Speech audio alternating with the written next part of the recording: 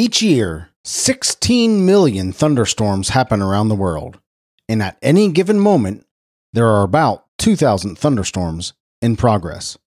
This is Simple Joe for Monday, April 5th, 2021.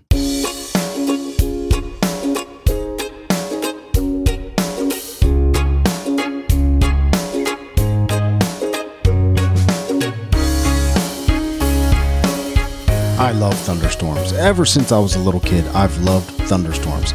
Thunderstorms, lightning, high winds, rain. I love watching thunderstorms. I'm always that guy that stands out on his front porch or back deck and watches the thunderstorm as it rolls in. When I was a little kid, I think it starts with this. When I was a little kid, I saw a tornado run through a neighborhood several miles away, but the vantage point that we had, you could see the tornado just devastate this area.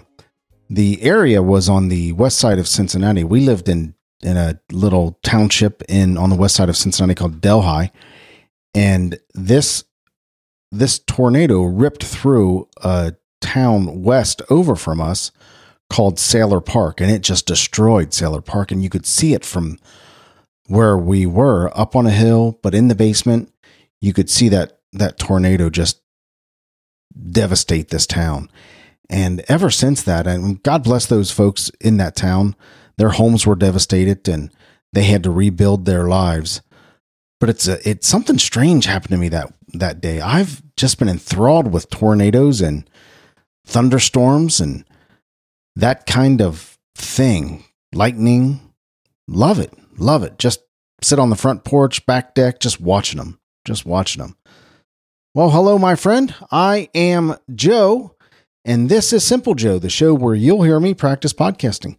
I'm going to talk about things that strike my interest, like thunderstorms. Sorry for that little tangent there, but I love thunderstorms. Lightning, rain, the whole thing. I'm going to talk about things that strike my interest. Like I said, I do this show every single day just to help me become a better podcaster. Speak into this microphone, into this recorder, and send it out to you. I love talking to you every single day. Well, the weather today in Cincinnati was beautiful, much warmer than anticipated. We reached a high of 80 degrees. It's 70 degrees right now at 8:55 p.m. here in Cincinnati. We reached a high of 80 degrees and a low of 51. Tomorrow, we expect a high of 79 and a low of 53. Today was sunny. Tomorrow's going to be sunny. Wednesday, we expect a high of 81, low of 60, sunny again. We got some rain coming in Thursday, 76 on Friday. Got some beautiful days coming ahead of us here in Cincinnati. Saturday, looks like some rain throughout the day. Not much sunshine. That's too bad, too, because the grandkids are coming over Saturday. We're going to hang out together and see what kind of trouble we can get into. But a gorgeous day today. For my friends in or near Sicklerville, New Jersey, thank you so much for listening. Right now it is 62 degrees Fahrenheit. You saw a high of 68 today and a low of 47, but a whole lot of sunshine. A high of 71 tomorrow and a low of 43. Got some sunshine coming tomorrow. Wednesday, Thursday, some clouds on Friday. But Wednesday is going to be 69. Thursday is going to be 69. So some nice weather coming up ahead of you. Saturday and Sunday, you're going to get some rain as well. Sicklerville, again, thank you so much for listening. I appreciate you. In 1856, Booker T. Washington was born. He would have been 165 years old. In 1900, actor Spencer Tracy was born. He was born in 1900, and died in 1967. He would have been 121 years old today. Betty Davis was born today in 1908. Who can forget that song, Betty Davis Eyes by Kim Carnes from the 80s? Honestly, when I first heard that song, that raspy voice of hers, I thought it was Rod Stewart singing the song. But it ended up being Kim Carnes. I don't think she's had a popular song or hit song since Betty Davis Eyes, but that's a pretty good song. Kind of an earmark song of the 80s. Betty Davis would have been 113 years old today. Actor Gregory Peck was born in 1916 today. He would have been 105. He died in 2003. Colin Powell was born today in 1937. General Colin Powell. when he was leading the Iraqi War, the first Iraqi War. I believe it was the first Iraqi war with George H.W. Bush. He had a famous quote about that war and the strategy in that war. He says, our strategy is going to go after this army. Let me start over. Our strategy in going after this army is very simple.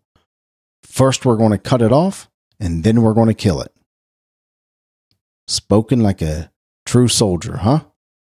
In 1964, Kid, otherwise known as Christopher Reed, Kid from Kid and Play, was born today. He is 57 years old. If you're wondering which one is Kid from Kid and Play, Kid is the one with the tall hair. And in 1973, Pharrell Williams was born today. He is 48 years old. He has my favorite song by Pharrell Williams, and the only song I know by Pharrell Williams, or Pharrell, I hope I'm saying it Pharrell correctly, is Happy. I love that song, Happy. It's on a playlist that, interestingly enough, we call Happy Music, and I play it whenever we drive for vacation. Happy birthday, Pharrell Williams. The song We Are the World was played simultaneously by an estimated 5,000 radio stations on this day in 1985. Also, 407 years ago today, the first interracial marriage was recorded in North America. Pocahontas, the Native American daughter of Chief Powhatan, married colonist John Rolfe from the English settlement of Jamestown. Pocahontas' descendants, through their son Thomas, include members of the first families of Virginia, First Ladies Edith Wilson and Nancy Reagan. Interesting. And astronomer Percival Lowell. So I guess that's what that's saying. I'm not sure I read that properly for you to get the gist, so I'm just going to read it again. Pocahontas' descendants, through their son Thomas, include members of First Families of Virginia, First Ladies Edith Wilson and Nancy Reagan, and astronomer Percival Lowell, all related to Pocahontas. I have been on this slow, interesting quest for minimalism. I'll be honest with you, like as if everything I've said up to you to this point is a lie. But I would rather just live with nothing. I say that with all this junk piled around me from the move. But the less I have, the more at peace I am. The less stuff around me, the more at peace I am. And I discovered these guys, the minimalist. I think I've talked about them a couple times. Joshua Fields Millburn and Ryan Nicodemus, otherwise known as The Minimalist at theminimalist.com. They have a great podcast. Language can be a little salty here and there, but a great podcast on minimalism. The whole idea behind minimalism is get rid of the stuff around you. Get rid of the stuff that's meaningless to you. Get rid of the stuff that doesn't bring real value to your life. And make room for the things that do bring value to your life. Get rid of the junk, whether it's mental junk, physical junk, emotional junk. It's easier to start with the physical junk because you can see that, touch it, feel it. But what that does is it helps you move on to getting rid of the mental junk and the emotional junk in your life to make room for those things that you really want, that you really desire, that you really cherish, that you really value. I think the more possessions we have and the more we strive for stuff, the less connected we are to ourselves and to the people around us, the people we love the most. I'm on this quest. It's slow, but I'm taking on this quest. So this little bit that I'm going to read is from the Minimalist free book, Rules for Living with Less. It's actually Minimalist Rule Book, 16 Rules for Living with Less. And you can actually download it. Just go to theminimalist.com and download it free. You can read all 16 rules, but I'm going to be touching base here and there about minimalism and these rules, and I'll throw in a rule here and there. Let's start with, I think this is actually rule number 3, but I'm not going to number them because I'm going to jump around from the list that I have here from that book. If you want to read all 16, just go to theminimalist.com and download their rule book. And I'm not sure my description of minimalism really did it justice. Generally, again, the idea is get rid of the junk in your life so you can make room for the things that you value the most. Get this stuff out of the way, emotionally, physically, mentally, whatever it is. So here it comes. Everything you own can be placed in 3 piles. Essentials, few possessions should fall into this pile. These are the necessities we can't live without: food, shelter, clothes. While the specifics change for each person, most of our needs are universal. Then comes non-essentials. In an ideal world, most of the things we own would fit in this pile. These are the objects we want in our lives because they add value. Strictly speaking, I don't need a couch, a bookshelf, or a dining table in my living room.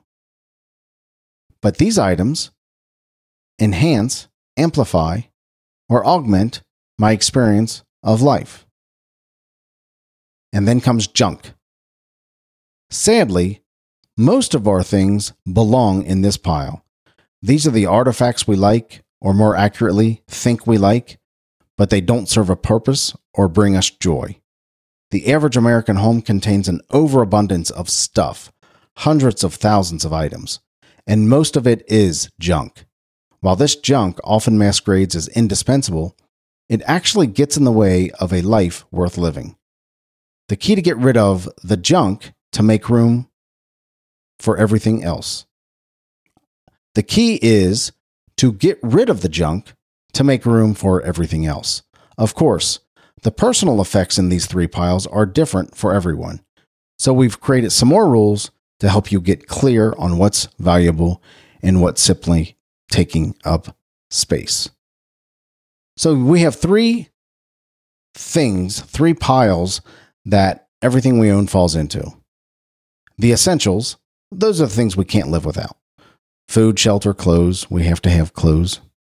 We have to have shelter. We have to have food, generally. However, there are those people who I'm sure are in this world, somewhere in a living by themselves in the woods, that run around naked. So that's arguable. You definitely need food, water, shelter of some point, some way to keep out of the elements, so the elements don't kill you. But those are the essentials: food, water, shelter, clothes. Then we have the non-essentials. These are the things that we don't necessarily need, but we want because they bring value to our lives. They make us just a bit more comfortable. He brings up examples like a couch, a bookshelf, a dining room table, a desk to work on, a laptop. Things that make our lives easier. Things that bring value to our lives. I think the problem is there are so many things that we consider essential that aren't really essential, that they clutter up our lives, and we have no room left for the things that are important to us. And then junk, that's where most of our stuff really is. It's in junk. Just these piles and piles of stuff. And it really hit me with this move.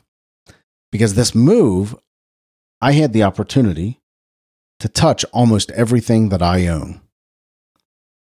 Boxes of stuff, piles of stuff.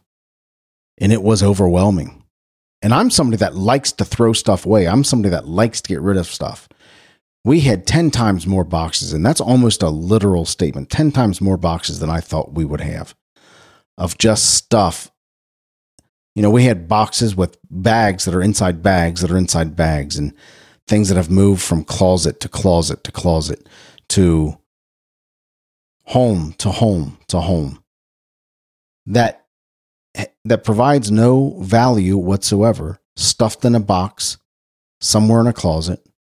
For what? For my kids to take when I die? It's not bringing me any value. And you know what my kids will do with it? Yep, they'll throw it away. They'll throw it away, probably, unless somehow in my will I've guilted them into keeping it, or they have some overwhelming sense of guilt. But eventually, if not my kids, their kids are going to just throw it away. So why not just save them the trouble? Why not just save them the trouble? Get rid of the stuff in our lives. Get rid of the stuff in our lives that clutter our mind and clutter our emotions. I can go off on a weird tangent with this, and I won't. I think you get the gist. Oh, there's a repeat. There it is. Sorry. Wonder how many times I did it this time. I can't stop myself. I have a few more books left from the show yesterday. The Case for Easter by Lee Strobel. I hope you take advantage of that. I'll send it out to you absolutely no charge. I'll even take care of the shipping. Well, actually, Amazon will take care of the shipping because that's where I'm getting them from. And if you want the digital book, the Kindle version, I'll be happy to send that to you as well. Just send me a text asking for the book. Say, hey, Joe, I want the book. We've had a number of people ask for the book, and those went out today. Just text me, 513-399-6468. 513-399-6468. I'd love to send it to you. It's a great book, especially if you're a non-believer and you're brave enough to read a book like this. I challenge you to check it out. Text me. Just say, Joe, I want the book. 513-399-6468. Here's the deal.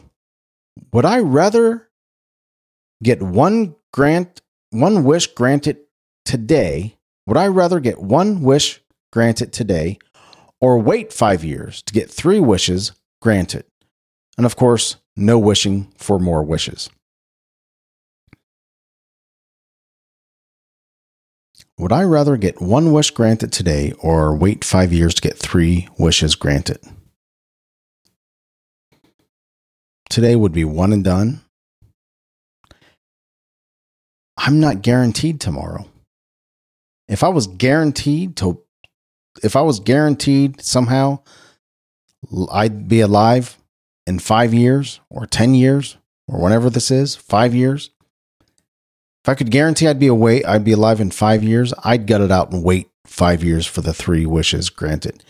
If I'm not guaranteed, I'm going to think of something big and get it today, whatever it might be. If I had one wish, that would be a great question. If I had one wish and it had to happen today, right now, if it doesn't happen by midnight tonight, what would that single wish be? That would take some thought. I'm not going to broach that right now. Would I rather get one wish granted today or wait 5 years to get 3 wishes granted?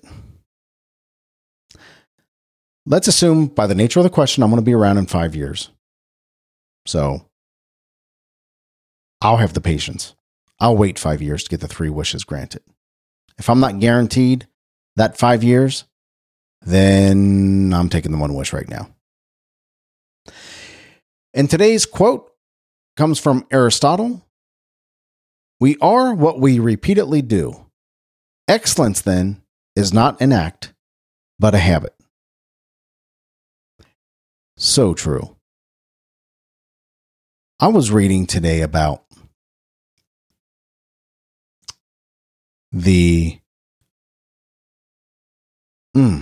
I've just completely gone brain dead. And I'm going to keep this in. I'm not going to edit this out. I've completely gone brain dead. I'm exhausted. Had a hard day at work today. Did some work when I came home from the house. The law of attraction. There we go. All I had to do was start making excuses, right? Right?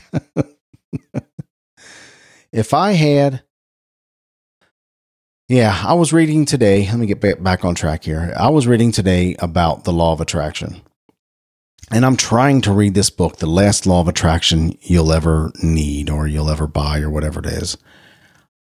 I'm sorry, folks. I can't get through this book. I think it's BS. I think that the law of attraction as it's presented in these books is a science,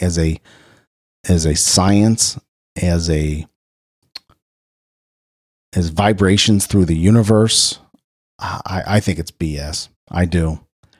I believe that there is a law of attraction in such that when we concentrate on something, our subconscious attracts us to those things, but not as a universe where the universe is giving us this stuff, but we start taking actions, even micro actions that we don't even know we're taking.